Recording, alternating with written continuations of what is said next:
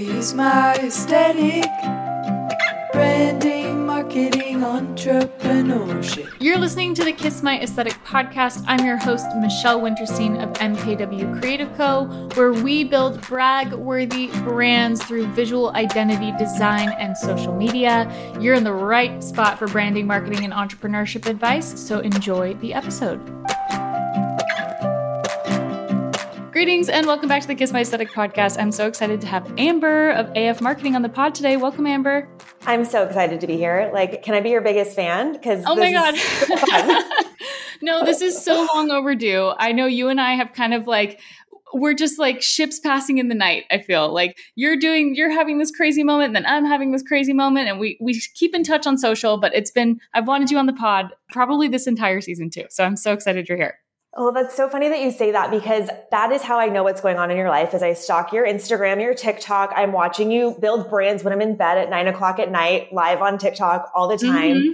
But honestly, I think it's kind of cool. I love to see, we're both in San Diego in, overlapping industries, and we're both doing stuff. Do you know what I mean? Yeah. There's not a lot of time.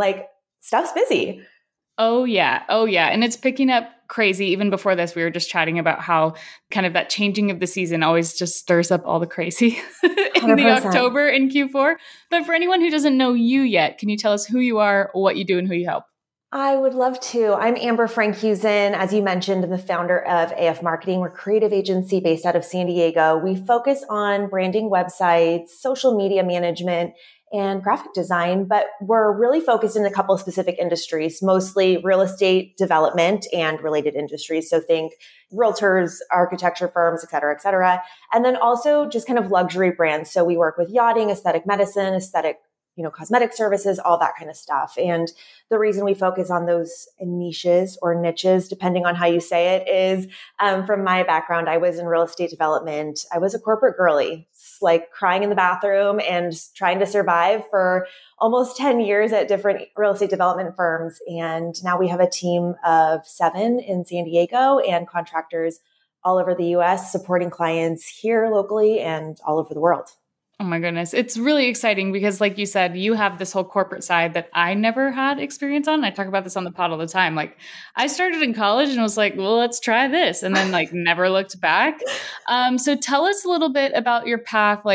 Did you see yourself becoming an entrepreneur, becoming an agency owner, or is it something that you've kind of stumbled into? And now in hindsight, you're like, well, duh. No, you totally nailed it. I fell ass backwards into having an agency. That's the actual truth of it. But when you look back, it's everything makes sense looking backwards. Behind you is 20/20 vision, or whatever that saying is. People are screaming. Hindsight is 20/20. Thank you. But then 2020 was a terrible year. So I feel like that saying is kind of in the shitter. Let's throw it away. Right? No, you're totally right. Looking back on my path, you could go back to when I was a kid and we're going to play school. Amber's the principal. We're going to play Babysitters Club. I don't have time to babysit kids. I'm going to be the boss. Or, Hocus Pocus 2 came out. I was just talking to my cousins, and I was always I'm going to be the main one, Winnie, the redhead. I am the boss. Of course I'm in a leadership role now, but there was a time in my life, in my corporate career, where somebody, my mentor actually was you need to think about starting a creative agency in your next position. And I was so discouraged and had so much, heartache around not knowing what to do with my life, no confidence, even though I was in a very, prominent role. I thought there was no way I could do this. And so for me, it's been a huge learning experience and a huge personal growth journey to get to this point. But all the experiences leading up to it, no matter how hard they were, played into where I am now. You know what I mean? Of course. And I think that there's something really special about what we do in that we have the creativity, but we have the business mindset, because there are a lot of creatives that don't have a business mindset, and there are a lot of business people that don't have a creative mindset. Yeah. And I think it's really, really lucky to have kind of that sampling of both. Would you agree? 100%. And the thing is my last job, which was at an amazing developer here in San Diego, very prominent, and I had a very prominent role there. And it was trial by fire. I say it was the best education I ever got. It was going to real estate development school, you know what I mean? But also I'm sitting with the finance team and the accounting team, and it made me just dangerous enough to know how to navigate the things that I need to know not in my business. But to be honest with you, Michelle, like I didn't have any formal training in design or leading a creative team. So that was stuff where, maybe creative entrepreneurs are going to figure out that finance or legal or those back end things. I was going and doing my research on building how to lead creatives and, how to make, or how to give good design feedback, those were my learning paths. So nobody has the entire formula and we're all figuring it out together. And the argument that even if you did have the formula in like a sit down school kind of setting, who's to say that that information doesn't become completely outdated in like 3 years' time? Okay, 100%. And it's so funny you bring that up because a big part of my business, as you know, is like having interns where I went to San Diego State University. I work a lot with the school and with students there. And I have this kind of like side project, my passion project. And I just call it College is Broken. Because these poor kids go get a marketing education and nobody tells them like how to run a Google campaign. Nobody tells them how to do SEO. They're studying the same stuff we studied in college. It was like, why Coca-Cola has a great marketing campaign, or look at the rebrand of Burger King. Like nothing helpful and nothing that makes you dangerous or interesting to an employer when you're applying to join an agency. Mm-hmm. And so much of the school stuff as well. Like my sister is 19 and she's studying like strategic communications at TCU, or that's what she started in as. And she got in the classes and she goes, I remember her sending me a Snapchat her first week of class being like, Michelle, I think you could teach this better.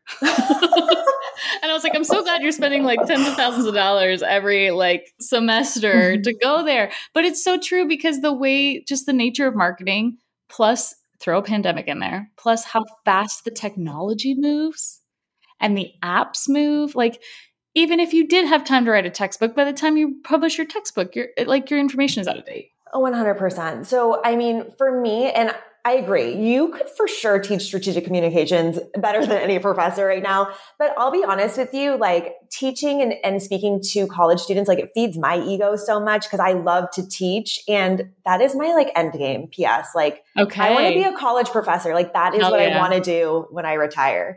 But anyway, like the mentorship piece of it and really helping people understand like what you need to know and learn how to do in college is learn how to be resourceful, learn how to research things, learn how to figure it out, learn how to create your own experience. So my biggest tip for people coming into, trying to get a job at an agency or starting in marketing is, the joke of how do I apply for a job that requires 3-year experience when I can't even get any? You have to create it yourself. So that means starting your following on TikTok, getting, interested in building a website for yourself on Squarespace, optimizing it using the SEO tools. Like, what are you watching on YouTube to further your marketing education? Like, I'm still doing that as a business owner all the time. Like, that's what's expected of the people that I hire as well. Someday I'm just going to publish my Google search history. Like, I'm going to be like, I'm a business owner running a multi-6-figure business, and here's everything I Googled this month. Because like, that's the beauty of it is like now this online education of getting answers is so democratized, right? There's so many people that have so much transparency, and this is a project that I did. This is exactly how much I charge. These are exactly the deliverables. And it's been a lot of my theory behind doing the live. So the way that I feel like you love interns, I love live streaming. Yes, like we kind of have that in common because it scratches that like education itch, right? Of like, I want to be the resource that I didn't have when I was starting. Girl. Right? Yes. And I have to tell you, like my life experience, I don't know if it's just because like I'm an only child, but I always had this experience of like, I just like didn't know things that other people knew. Like, I'll give you some examples. Like this one was always really embarrassing. Like when I showed up to high school on the very first day and I did not know the words freshman, sophomore, junior, senior. Like I didn't know that's the way that the classes went. And like, when I was like applying for colleges and stuff, like I didn't know there was deadlines. Thank God my high school boyfriend's mom like saved me and was like, your applications are due tomorrow. I didn't know a lot of random stuff. And, coming into the workplace, there was a lot of, kind of social, cultural norms and professional norms that I learned by watching and observing. And I never had anybody kind of showing me the ropes or guiding me through that. And it's one of the reasons why I'm so passionate about mentorship because I look back and doing my inner child work of, looking at 21-year-old me and I'm like, oh, you poor thing, you needed somebody. And so to now be in the position of, running a business. And for me, it's about giving back to the community and pouring some love into these young students who, like you just mentioned, have gone through a pandemic, like shit's upside down for them. They need help. And so I love being that person to be the guiding light. I might be just one step ahead of somebody else on this path, but there's knowledge that we have to give back to the younger generations.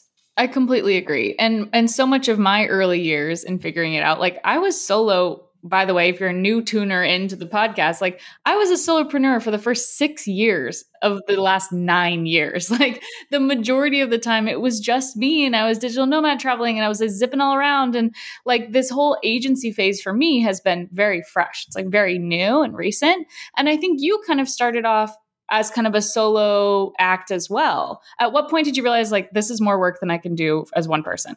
And like I mentioned, and I fell ass backwards into starting this agency. So to rewind for like 2 minutes, when I was working in corporate America, I use big quotes there because it was a great developer here in San Diego. I was just in a position that it was too big for my britches, and I was struggling a lot, and I really lost myself. I was dealing with health issues and gained a bunch of weight, was not liking myself, was miserable at work. And I left that job to go heal. I literally saved money, and I was like, I'm going to take 6 months off of work and try to figure it out. And then my phone started ringing, and one person was like, hey, a family friend needs help with their social media, or hey, this other person that I know just opened a dental practice. Can you help them with marketing? And all of a sudden I just had this clientele, and I'm, as you're saying, Googling, like, do I set up, what's an EIN number? How do I set up a bank account? All those things. And I started this business working on an ironing board. Like, I didn't even have a desk. I had an ironing board, and I would set it up in the middle of my living room every day. And I would pace around my tiny apartment in Carlsbad and make phone calls and try to figure stuff out. And I've been really lucky in my career to have great relationships and have a lot of referrals. So I was just getting more work than I could handle. And I was excited. I didn't want to say no. So I started by hiring somebody and not knowing how to build a team. Really, I was a disaster. But what I did know was there was a lot of like admin tasks and things that I could use support on. And I started looking into, could I hire interns? And my first question and Googling was, is that even legal? Like, I have no idea. And so I spent a year actually putting together like an intern program for my company and doing all the research in the back end of, is this legal, or how do you make it legal? And how can I make this, kind of dovetailing what we were just talking about, not an internship program, not like fetch my coffee, get my dry cleaning. We don't have dry cleaning anymore. Yeah. It's like, can I mentor these college students, and like, what do they know that I don't know? And how can they really come in and enhance what we're doing as an agency? So I started bringing on interns, 2 or 3 per semester. And that has been, I swear, the most like rewarding part of my business, because all of the kids that have come through the internship program, I'm still in touch with. They're now like getting jobs, starting their own businesses, like getting married. And I'm like, I'm sorry, what? Like, what? They're babies. And like, it's the most exciting thing ever to watch them grow. And then they have awesome experience to put on their resume that we tailor so that they can be even more successful instead of just going to a desk job where they don't do anything all day. Right. And I've been on the flip side of that coin. I had 2 internships in college, and one of them was at the Museum of Contemporary Art, which I loved. But cool. I was an events and education intern. And I was like, this is great. Like, I'll be at all the parties and talking to the artists and talking to the donors, because I wanted to be a curator more than anything. That was like, oh, I'm going to be an art curator. And like, I'm going to be like hobnobbing with all these people, these intellectuals all the time, and it's going to be great. And then I got into that internship, and like my desk was up in the top office, and they were running all of their forms for requests through like Microsoft Docs. Like, oh dear. You enter information, you had to go space. No, I can't. And I literally in my week was like, can I redo this? And I made everything a fillable doc. Like, everything is fillable. The content is locked. You don't get an opportunity to mess things around. You can't take out an entire line of text. And they're like, well, thanks. We didn't ask you, but like. Okay. And that's such a great point, right? Like, if you were sitting around at your internship waiting for somebody to tell you what to do, you would do nothing, but you took the initiative to be like, how can I improve this? Or what do I know that can make this better? And you went and did it.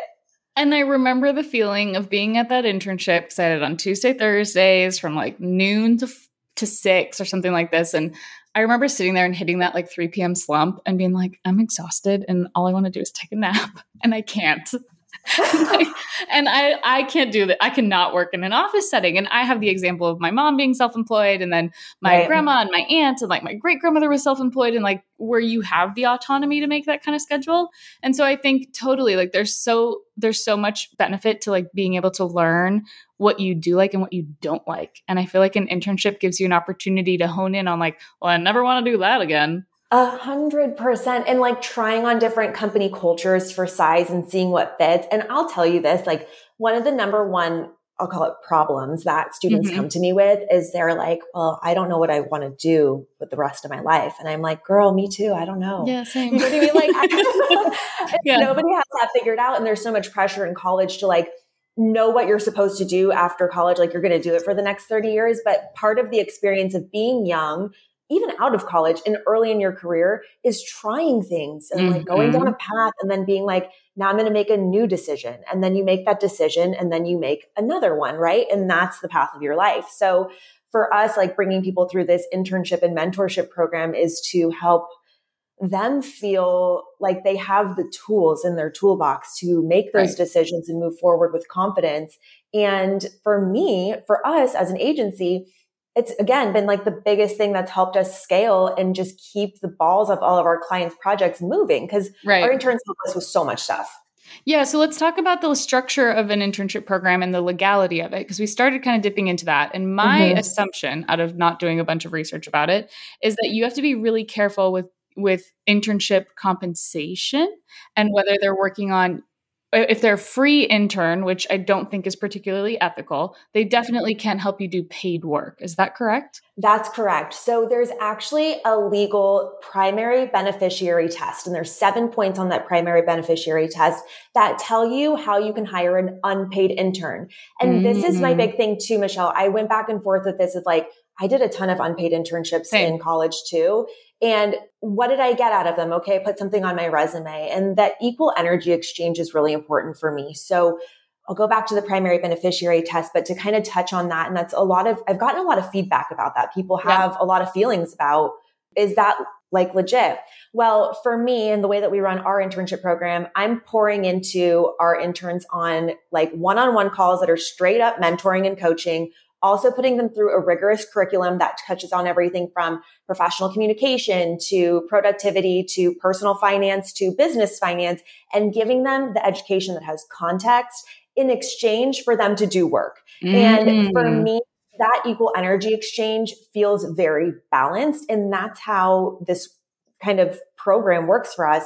And the primary beneficiary test basically does state in one of the points, if you can hire somebody to do that work for you paid, like, then your intern can't be doing that work. Sure. So some of the stuff that our interns do for us is like support on, engagement on social media for our clients. They do a lot of research. Like one of the biggest projects we just did is we're doing a branding project with a multifamily developer. And I was like, I need to know every brand on every building that they've ever built in like all of North America, Canada, everywhere. Yeah. Please go make me a list. You know what I mean? Like I need to look at stuff. And then they're making content creation. They're doing TikToks. They're doing all these different types of things that for them are, ways that they can be a contributor to projects. And then also we can measure their results in all those different types of ways to really build them a compelling type of resume. Totally. So the way that we run it, and again, back to the primary beneficiary test, is that it is valid to hire an unpaid intern so long as they're receiving college credit in exchange for their program. That's the hint. And so the way that I run it and the way that I find interns is I post on LinkedIn, but they have to be a student in order to apply, and they have to be eligible for that internship program at their school. Now, I've worked with schools all over because, it's COVID and still a pandemic time. So I ran a lot of our program virtually. So I've had students from schools all over California, and I'll post on LinkedIn and those candidates can apply. And so long as they're qualified for that program through their school, they've got the right prerequisites or whatever they need, they come to my program. And then it's the school that dictates what their hours are and all that type of stuff. So for me, it's 10 hours a week with the San Diego State students that we have right now. We have 2 of them. We have calls every week that are one-on-one coaching calls. Plus they have an hour of, involved time in our curriculum. Plus they're involved in even just watching me on meetings, hearing me on client calls, that kind of contextual stuff of being around a business owner with clients. It helps them gain so much information. And it's the stuff those are the soft skills that you can read it in a textbook, but until you've observed it and then had to replicate it, you won't ever have experience doing. And I'm lucky in that I've listened to my mom talk to clients on the phone for the last 20 years. Yeah. And I've heard her take a discovery call. And you start off to tell me about your project. And then I'll be happy to explain a bit about how we work and see if we're a good fit, right? Like I use that verbiage like to a T. And like you don't know that necessarily until you've observed it and seen it work. And so it makes so much sense that you've got this curriculum for them where you're giving them those buzzy phrases that would hit on a resume. It's like content creation experience and campaign research and competitor analysis. And they're actually getting the real experience of it. 100%. And the other thing that I've noticed too in trying to hire for people to join our team is that a lot of people are not familiar with the tools that every business uses to run, like a project management tool. Like you come into an internship program with us, you're only communicating with me via Slack and ClickUp. And then congratulations, you have just diversified yourself from all of the other candidates that are graduating from college with the same resume as you, but you have project management experience and you know how internal communication works. Huge leg up on a lot of other people. So just getting that practice and being in the environment, both digitally and in person, is a huge benefit to our interns. I think of like all the little ways I've trained my team on stuff like this. I've got team members that are so fast and so eager and so like ready to provide stuff for our clients, which is a quality that I love. But I've had to be like, listen, they don't need the files within the hour. Yeah. Like we can wait. They paid tens of thousands of dollars for the service. We don't need to just turn this around because we're actually diminishing the value of the anticipation of them getting the files, which like sounds backwards, but it's one of those things that you can only learn by experience, right? You cannot put that in an SOP because it'd be like, why? You have to talk about it. Yes, I totally agree. Absolutely. It's so interesting. There's so many like little tricks. They're not even tricks. They're just kind of strategies on client communications, like you're talking about, internal communications. Do your interns work with each other? Is there collaboration opportunities? 100%. Okay. Yes. Tell us about that. They always partner with each other on projects, whether it's content creation or research or figuring things out. That's a big thing for me. Like Marie Forleo says, everything is figure outable. So like, I am not going to tell you how to do this. It's either in our SOPs or on Google. Like, go research and then work together. They also collaborate with our team. So our team can have them help with their projects as well. Like, can you research this or put together this city guide or whatever it might be that can support other activities. So there's tons of collab there. But I want to ask you a question, Michelle. I'm going to turn the tables on you. Do it. You obviously, and I'm obsessed with your mother, by the way. And if Savvy Interiors could just like do my whole life, that'd be great. But who are your mentors? Like, who are the people that taught you some of these things? Like, where did you go for help when you were building your business? My parents, 1,000%. Like, I would never have started my business if my parents didn't give me like a kick in the butt. Be like, try it. Because I was 20. I had like a hunger. I loved making my own money. Like, I'm not shy about that whatsoever. Like, since I was 10, I was selling bracelets and making artwork and like spent all of 7th grade, like hand painting canvas totes for everyone for Christmas. Yes. Like people I wasn't even that close of friends with. And I'm sitting in the garage, like after my homework, like painting for hours. Cause it's just like what I wanted to do. And obviously my parents knew this about me and my mom had some referrals and I had a jailbroken version of Illustrator on the CD on my laptop where half the commands didn't work because I was too cheap to pay for Adobe Creative Suite. And they're like, just try. Like, if it sucks, like, go get a job. And I was like, okay. And I was like, I don't know what to charge. And they're like, just charge more than you would babysitting, which is the only other like real paying job I'd had since then. And besides like summer jobs and stuff like that. Sure. And I was like, okay, so $15 an hour. So for 6 months, I did anything for $15 an hour and just kind of learned and then graduated. But it's really my mentors are definitely my parents. And then now kind of being within the network of professionals that I'm in, Yeah. like I'm starting to kind of get more diverse points of view and like interesting feedback. And it's a lot of the reason why this podcast exists. Like this podcast existed as a variation on what I called Design Live, which was an interview series I started on Instagram Live in 2018, where I was messaging people who I thought were Yes. crushing it. I And I was love like, it. can I interview you? Like, not can I pick your brain? Not can I take you for coffee? Can I interview you? Because I have questions I want to ask. And I feel like other people will benefit from them. And that's what evolved into what this now is. So my mentorship, it's not one specific mentor, but it's kind of just like this floating universe of people that I think are crushing it. 100%. And by the way, just like obsessed with you always being an early adopter. Like, let me do things that nobody is doing. Like, remember when everybody did Instagram lives during COVID? Like, and we were all like, that's enough. You were doing them before they were cool. And I think that some of the things that you touched on are exactly what is important about like a mentee mentorship relationship. Like first and foremost, like I have a ton of mentors that don't know I exist because I'm only listening to their podcasts and reading their books, right? Like the Marie Forleos, the Gabby Bernsteins, the Ed Milet's, like those are my mentors that I would literally think like, okay, what would Ed Milet do in this situation? And like put that persona on, but also peers. Like I think a lot of people miss out on the fact that you can be mentored by somebody who is in the same lane as you or who's in a lane next to you and it's on the same path. And that's exactly what this freaking podcast is and why it's so great because it is a resource for people to continue to, like you said, get new perspectives. And it pushes me to talk to people about the things that I'm curious about. Like I spent the whole first half of this season of the podcast, like just dead set on NFTs. I was like, NFTs, metaverse, crypto, like was in it. And then I kind of was like, okay, maybe no. And I was like, okay, this was an interesting conversation. It got my gears turning, but it doesn't, just because you have a conversation about something doesn't necessarily mean you have to bring it to fruition either. So true. But the fact that you approach that with curiosity, which I think is the most undervalued trait to have. If you are a curious person, like you will be successful, period, end of story.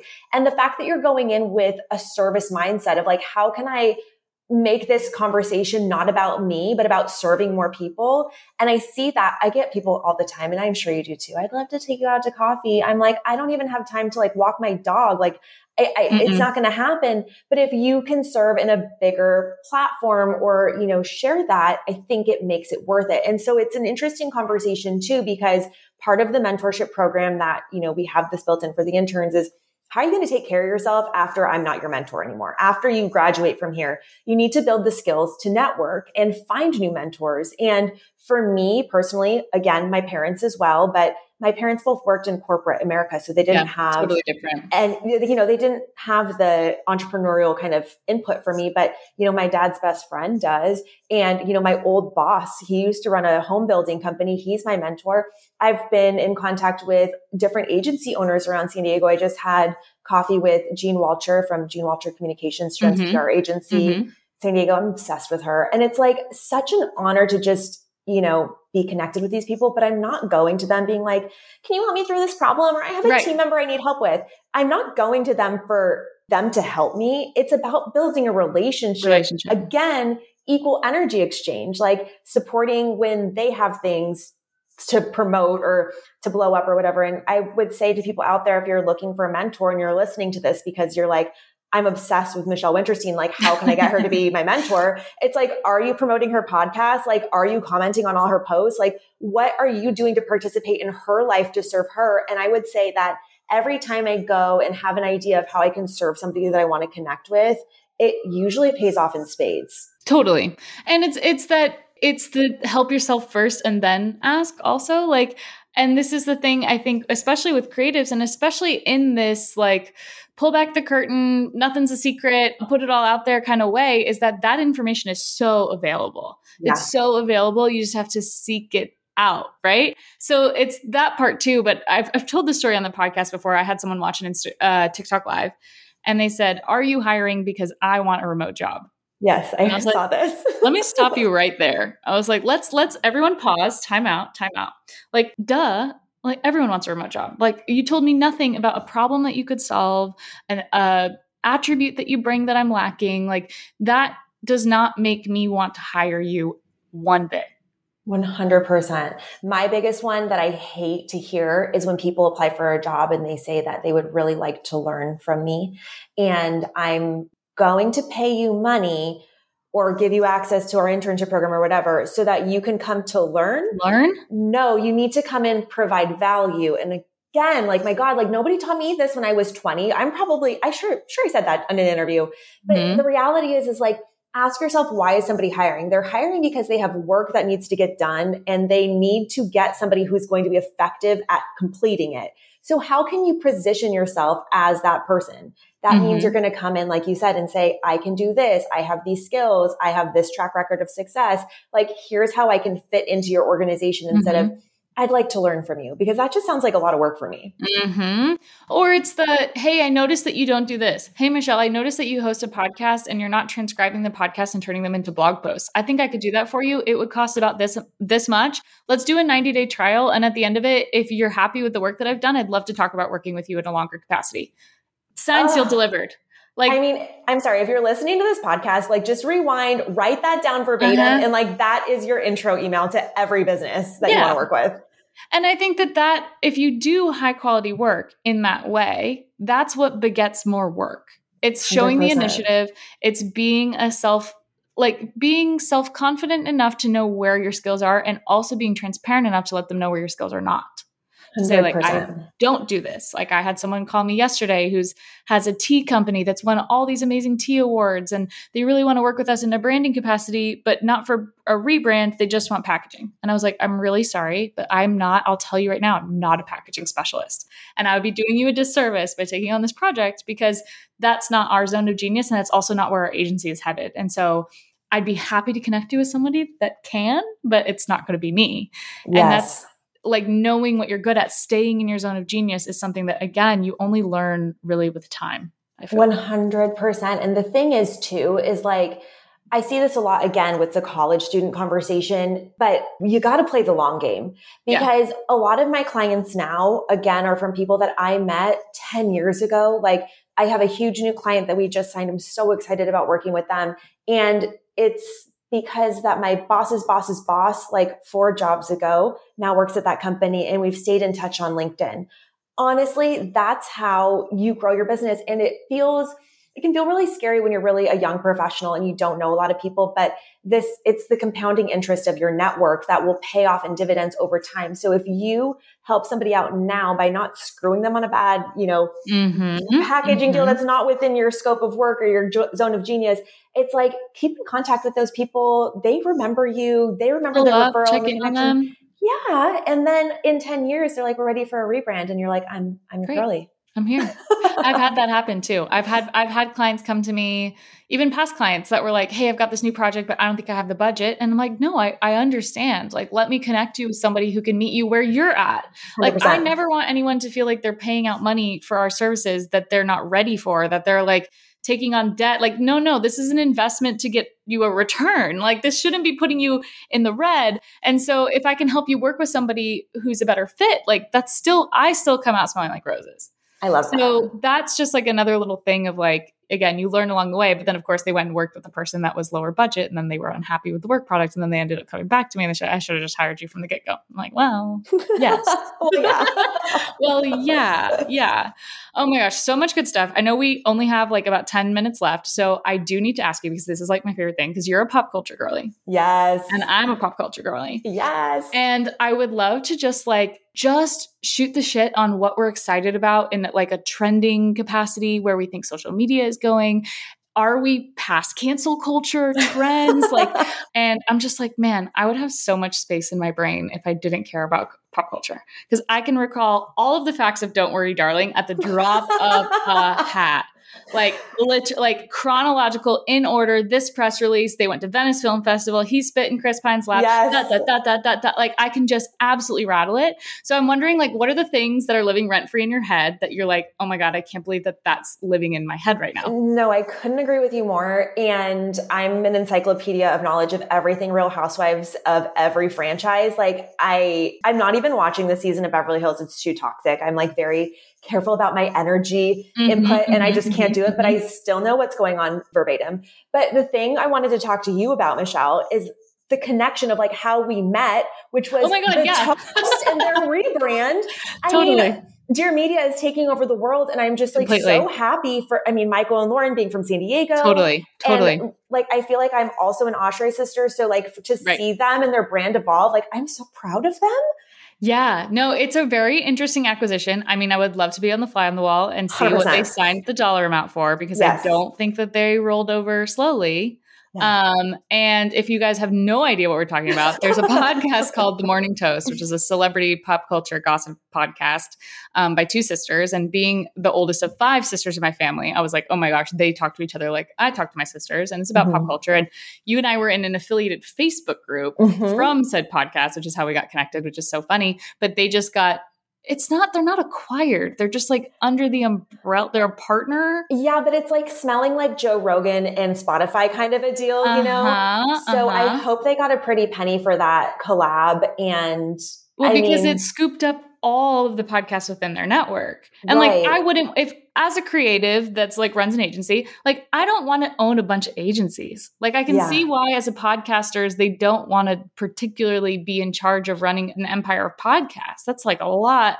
100%. And what I think it really is, honestly, is they probably are able to delegate some of the admin tasks to the admin team, like whether that's, you know, the video or the posting and the editing or whatever to the Dear Media team. Yeah. All that kind of stuff. Dealing with the ads, so they don't have to answer those emails anymore. Like that makes sense with like where Jackie is in her life. She's a new mom, probably not wanting to do as much, but then also they can focus on other projects. I love to see it. But speaking of like where I think social media is going, I think the fact that we met in a Toast Facebook group, and it is the only thing I will ever go on Facebook for is the groups. And I think that's the future of social media. It's only about like niche community. That's all that matters to me anymore. And like finding out where businesses or brands or people fit in there to have an authentic conversation is the future of social media, because I think we're all over this like reproduction of 1,000 different dances on TikTok. Like it's fun to see Charli D'Amelio do it, but now like she has her community, or Addison Rae has her community. And I want to see people like starting communities to serve others or entertain others or inform or inspire others. And then you get that little like micro community. That kind of stuff's really exciting to me. Well, and it's extremely lucrative. Which is why we've stuck to it. And I think it's so interesting because I just had this conversation this week. We took all of our clients off of Instagram in April, being like Instagram is a sinking ship, and we think that like not off, but we focus on like Reels and TikTok content, because I think our team, like we know video, like that's my background. That's actually what I went. It's my major. Like I understand short form video and short form video for brands, and have like a very clear vision of what a brand's video presence should be. So and you do it so well. Thank you. So we made that pivot, but then like then the San Diego Open project, and now we have some of these other projects. So like we really do just kind of want posts on Instagram. And so like approaching that with our team, I'm like, okay, so maybe we will go back to offering that. And it's been this whole thing that we've been dealing with internally. But all that to say, like the only thing that seems to be working from our perspective with social is a sprint and a walk, and not an endurance jog. Yes. And yes. And I have to say too, on the whole like conversation of Instagram and where to be and where to put your efforts, I'm seeing the generational shift. Like, you know, our moms were on Facebook when we were like, that's not cool anymore. And now they're figuring out Instagram. You know what I mean? So it's this generational lag where for us, a lot of our clients are, you know, home builders or yachting companies or ultra high net worth individuals that are just now getting on this platform and starting to utilize it. And so they're not as savvy to the tricks of brands and the types of things. Right. So it is still valid for some markets, but maybe not for others. But also if you're trying to grow eyeballs on your brand, go to TikTok. Yeah. It's kind of a thing. I just gave a talk with Designer Boss Summit, and I talked about live streaming and how I used to live stream on Instagram, and now I live stream on TikTok because live stream is my recruitment tool and Instagram is my retention tool. Yes. So like TikTok allows me to get new eyeballs. Instagram allows me to keep them there. So it's kind of that tactic as well. But I think like, because people take breaks from social media and you still need to reach them. It's like, what does text message marketing look like? What is email marketing is having a whole renaissance right now? Like, absolutely. Where are we going with a marketing thing to not inundate people to the point where they have to take like a detox. Right? Yeah, I think that's really interesting because for us, the way that we treat Instagram for all of our clients now is that it is a digital resume, which means it doesn't have to be updated every single minute of every single day, but it needs to represent your brand and all of its values so somebody can visually understand who you are and what you do very quickly. And because Instagram is an equalizer of someone doing competitor research. Someone might come to your website and be like knocked to the floor, like absolutely impressed by your website and go to your competitors and be like, oh, whatever. But there's kind of now, it used to be you'd find someone on Instagram and go to their website to see if they're legit. Now you find them on TikTok, you go to Instagram to see if they're legit. Like you're trying to see like, is this a brand that actually walks the walk and talks the talk? Because websites can get so convoluted and confusing and misleading. At least Instagram, from the consumer's perspective, they know how to extract the content from a format that they know.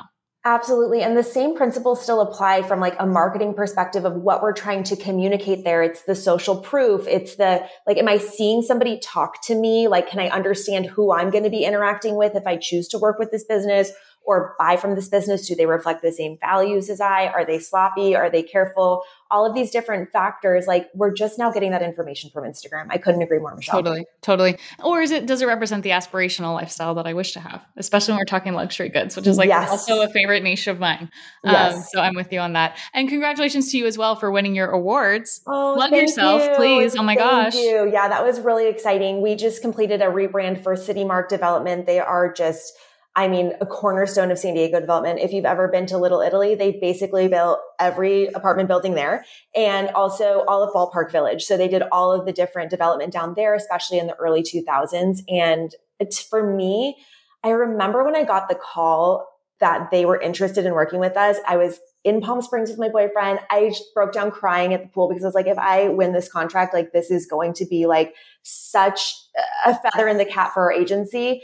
And then we were just nominated for 3 awards. We were finalists for 2, one of the brand for City Mark, one of the website for a community that they're building, Craft. And then we won best website overall for 2022 for the City Mark. It's citymark.com if you want to go check it out. Consolidated 5 different websites into one really easy to navigate site, and it incorporates all their new branding and energy. And it was incredible to be recognized in front of the building industry and be on stage. And it's fun. I like stuff like that. It's good. Totally. And it's nice milestone. And it's nice when people who are not in your industry are not, maybe like you're saying, like not these crazy active Instagram, huge mega whoever's, that like you actually like get a physical award. Yeah. So absolutely. Cool. Absolutely. So cool. Very cool. Oh my gosh. Thank you. Where can everyone find you, follow you, work with you, get more information, connect if they love this episode? Because I think they will. Well, first of all, you can always find me watching the TikTok lives whenever Michelle's doing a brand. I'm there in the audience. You can find me on social media at Amber in California. You can find our company at AFMKTG. We say it AF Marketing, but again, it's AFMKTG.com or on Instagram. And come hang out. I respond to every single DM personally. I would love to connect with you. And Michelle, thank you so much I'm so happy we did this. I miss you. Same. And I'm excited for this. I know we need to connect in person and go hop around, maybe have some martinis somewhere, I think. 100%. We have so much to discuss, like the state of the coaching industry, business in San Diego, all of the things. Everything. And for 2 branding people, how funny is it that we both picked like alphabet soup names? I know. Like, what are we doing?